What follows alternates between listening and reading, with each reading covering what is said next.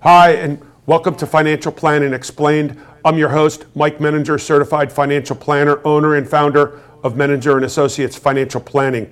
As I've always discussed, the purpose of my show is to provide an educational experience to my viewers, and to the extent that I could possibly make it entertaining, I try to do the same thing there too. But ultimately, at the end of the day, I wish for it to be an educational experience. So typically, we cover the 6 areas of financial planning, or one of the above. Well, what are the areas? You got cash management, tax planning,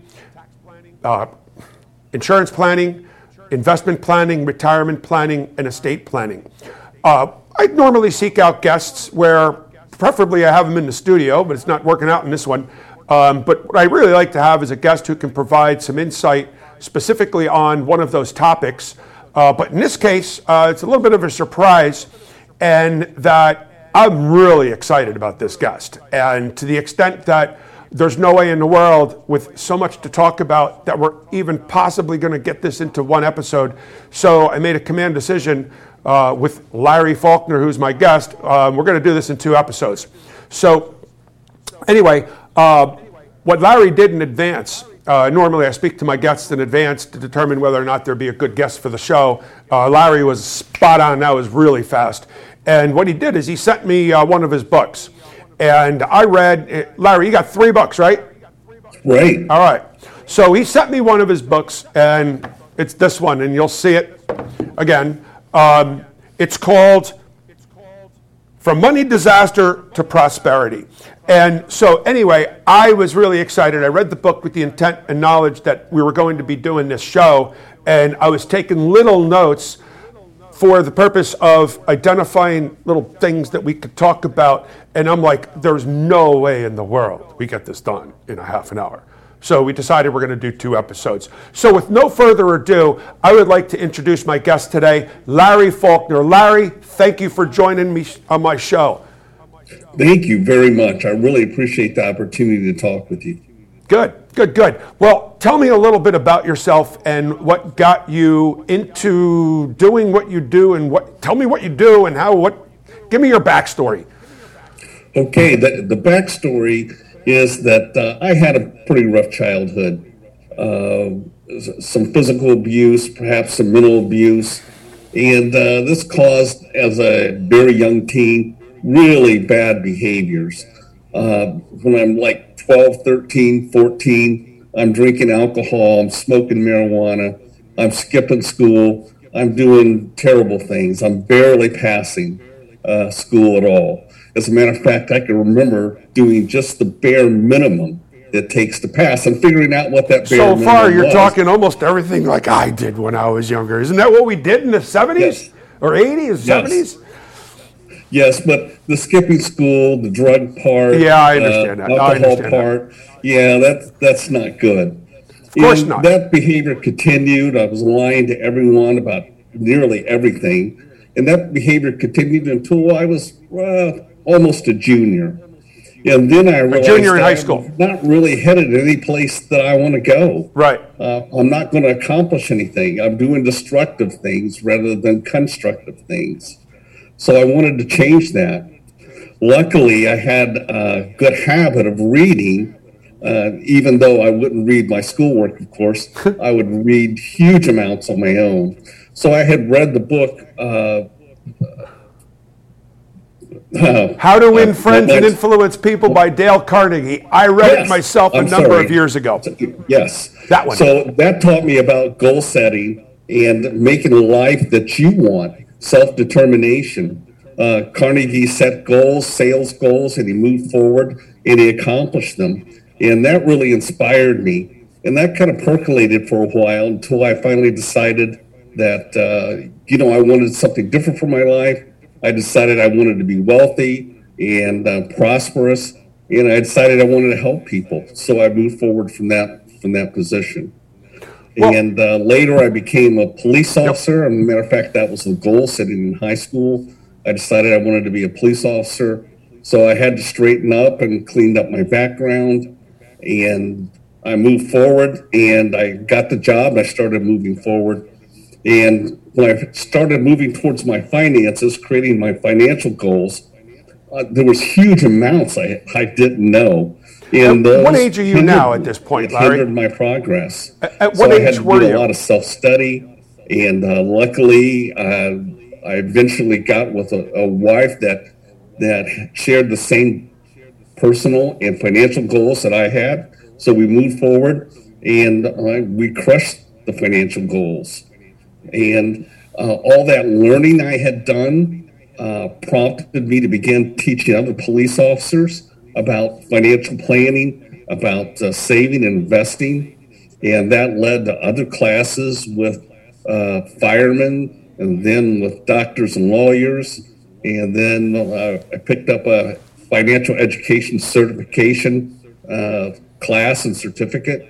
And from there, I moved to one of my loves, since I liked reading, was writing. So now I can pretty much do whatever I want that, the boss, my wife, approves. Yeah.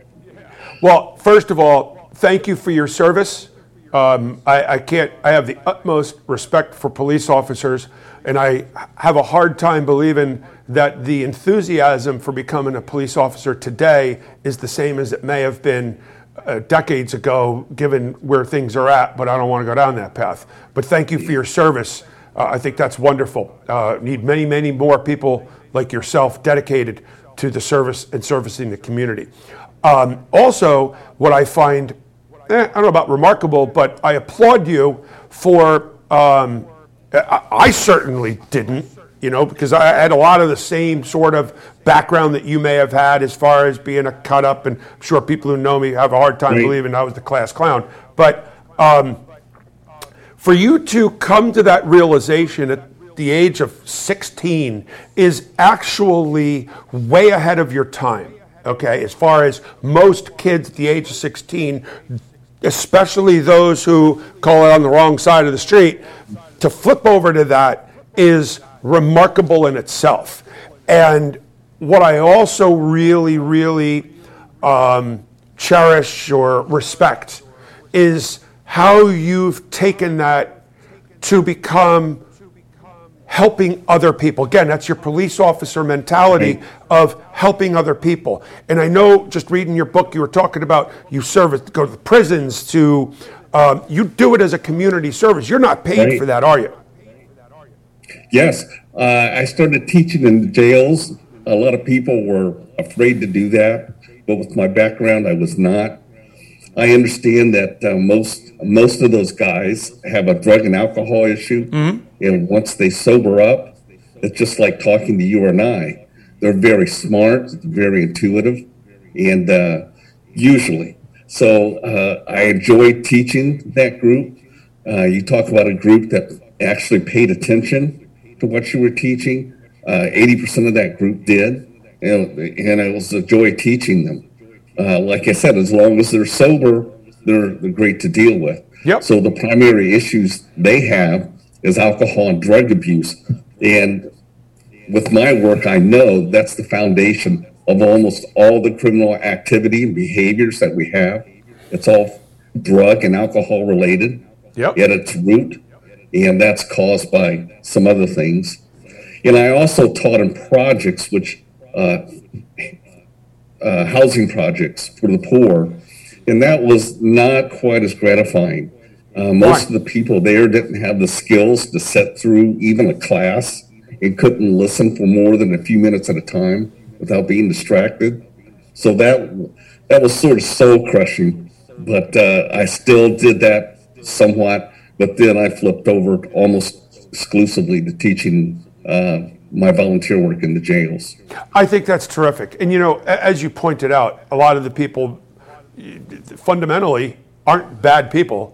It's just that the alcohol or the drugs cause them to behave in a manner that is not necessarily consistent with it. And if they truly have an addiction, now they're going to be stealing and doing all those things that are going to put them behind bars to help satisfy their drug habit. And I also know and understand that people who aren't using drugs or alcohol or in addiction, you can either be abstained or you can be recovered. And there are two very Right. different things, as you probably know. Right. So, Teaching that group was really a pleasure. Of course, there's some that don't get it. They're sitting there and they're consumed with what they don't have rather than what they could have. right. And that's really unfortunate. And I try to change their minds. And one of the ways I do that is give them a list of 10 people. There's more, but I just stop it at 10 of prisoners serving time in felony prisons who got out and then became millionaires plus. Right, I saw that in the book Change too. their mindset. You referenced that, and some of them became very successful. So I can understand if people are in prison, and hopefully the people who are interested in learning are those who are truly rehabilitating.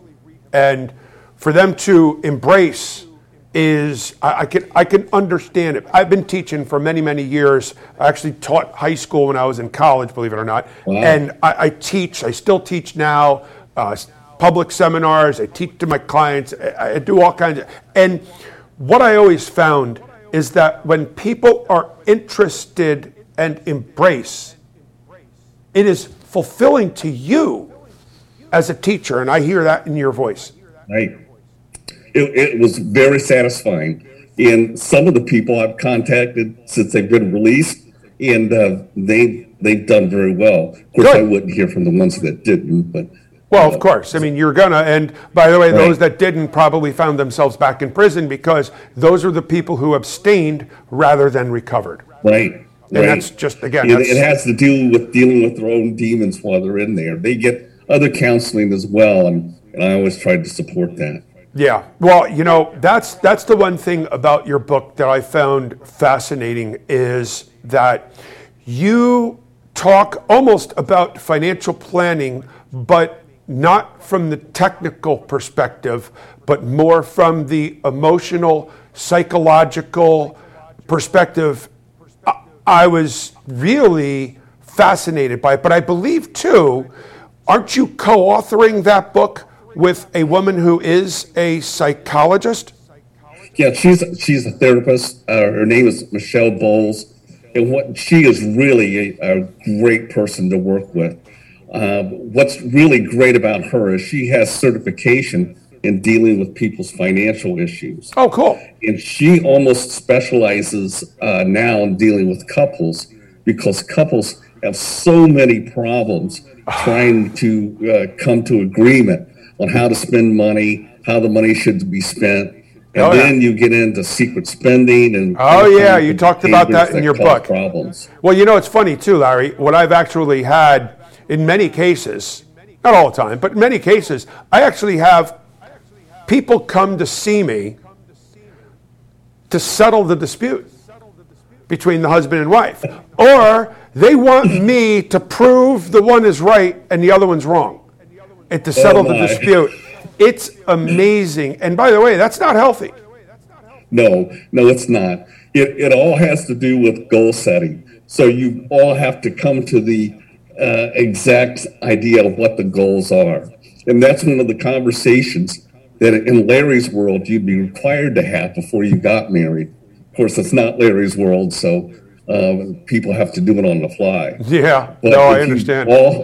But if you both have the same goals and agree those are the goals, not what you want, not what she wants, but agreed upon goals, then you'll work towards those goals. And that's the only thing that will work. And sometimes, too, there needs to be compromise because you Right. don't always have the same Absolutely. goals. I mean, that's just welcome to marriage. Right, Larry?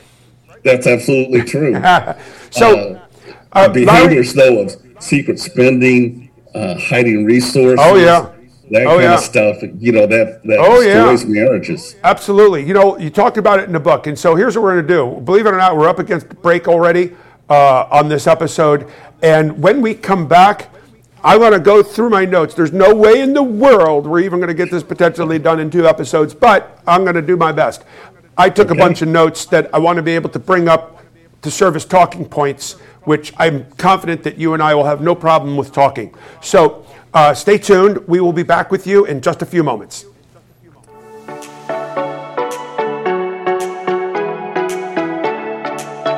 you saved enough for retirement? Are you financially prepared for an emergency or unexpected event? Have you thought about your financial future? Hi, I'm Mike Menninger, founder of Menninger & Associates Financial Planning.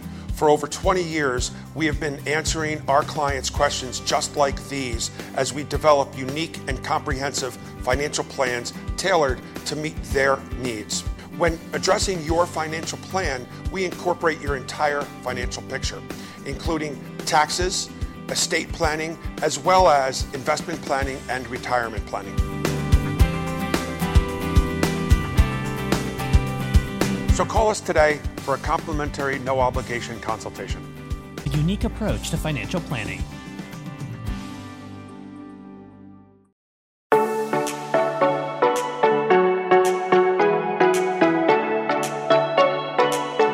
Welcome back to Financial Planning Explained. I'm Mike Menninger, certified financial planner, and I'm here with Larry Faulkner, who just loving this topic. And this is the second segment of our first episode. And what I'd like to do is we're going to start diving into the book, okay? I read the book. It was absolutely fantastic. And what we're going to do is we're going to kind of go through some of it, because as I was reading the book, I was taking little notes for the purpose of having talking points on it. The thing that I found most fascinating about the book is it's financial planning explained, but not from the technical perspective, more from the emotional, psychological perspective, and how it attacks a lot of different things. So, you ready to go, Larry? I am. All right, good. So you talked about in the beginning goal setting, and you know, goal setting is not just finances. Goal setting applies to almost everything you do in life. But you reference, and I have here, and forgive me for all my notes, but you reference in your book ACE, okay, the Adverse Childhood Experience, which, by the way, is throughout the book. And it's ironic, it doesn't apply just to finance, but do me a favor. Larry, fill me in. Talk to the viewers. Tell us about ACE. Well, ACE is a study that basically changed psychology. And it showed that having adverse childhood experiences, what we're talking about is critical incidents as a child, impacted the development of the child. And people who have a lot of critical incidents, like, for instance, sexual abuse, physical abuse, emotional abuse, neglect, and other type of critical incidents, it impacts brain development. And it has a very negative effect upon some people, not everyone, but upon some people in the future. So people who've had a lot of a high ACE score, and there's a test you can take, and it's linked to it in my book. Mm-hmm. But people have a high ACE score. They do drugs, they do alcohol, they have self-destructive behaviors, they have all kinds of problems. And one of those problems in a study that I cite in the book is financial management. Mm-hmm. So people who have those traumatic experiences as a child believe that they are not good enough. They are not a worthy person. Now, I know that's not what they think in the front of the brain, but it's part of the programming they have. And if you thought, man, I'm not a good person, or I'm not worthy, you would think that's crazy. But yet your brain in the back programs it. And that's not psych mumbo jumbo. That has to do with the perspective that you have. So our past experiences, our life, all give us a perspective, a view of the world. It's our operating system, like a computer operating system. So if you have a perspective that you're not good enough because of your past experiences, what happens is you sabotage yourself. Yeah. And that's where all these self-sabotaging behaviors come from. Right. People aren't born with it, they're taught it.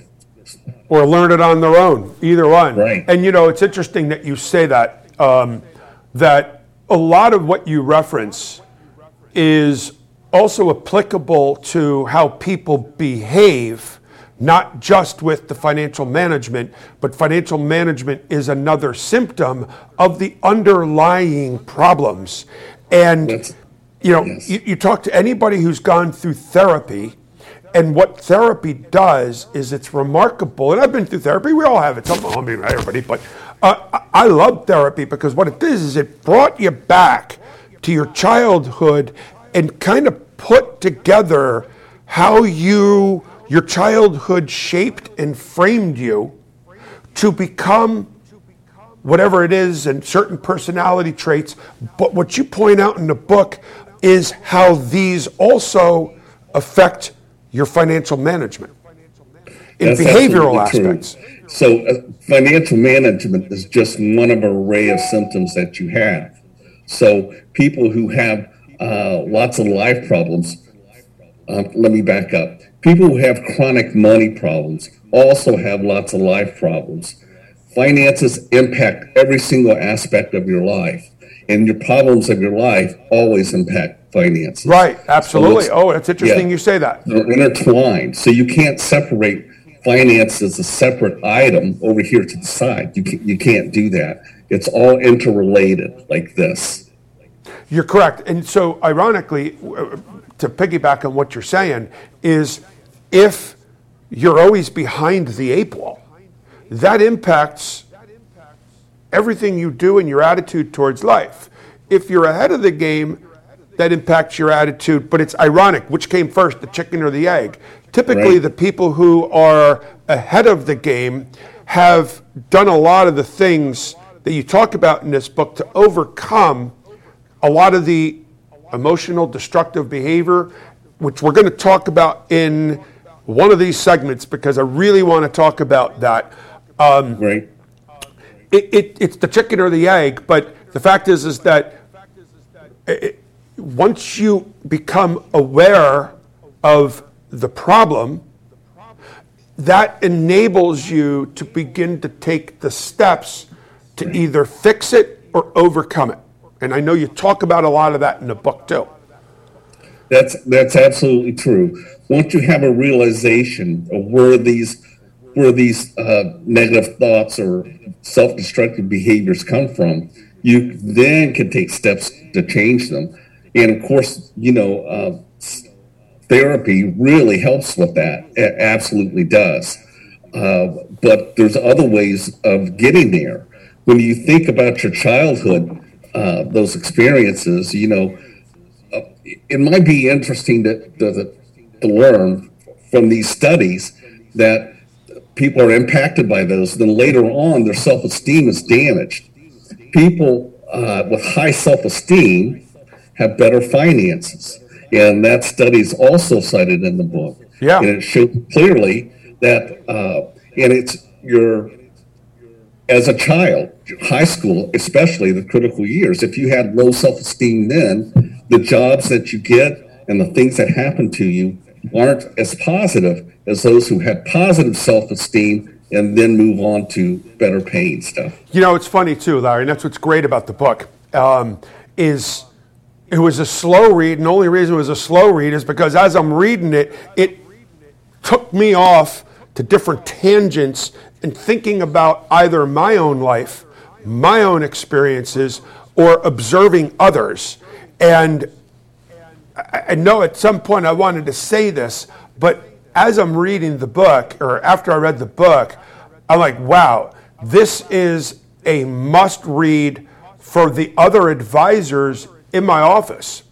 And not only other advisors in my office, but if I come across clients who may, or people or whomever, who may suffer from some of the destructive behaviors that you reference in the book, I don't want to correct people, but if you can lead the horse to water and they choose to drink it, that's a tricky thing. But we're going to be talking about the self-destructive behaviors, and I know full well there's no way in the world we're going to get it into this episode because, correct me if I'm wrong, that's probably one of the key elements to everything, correct?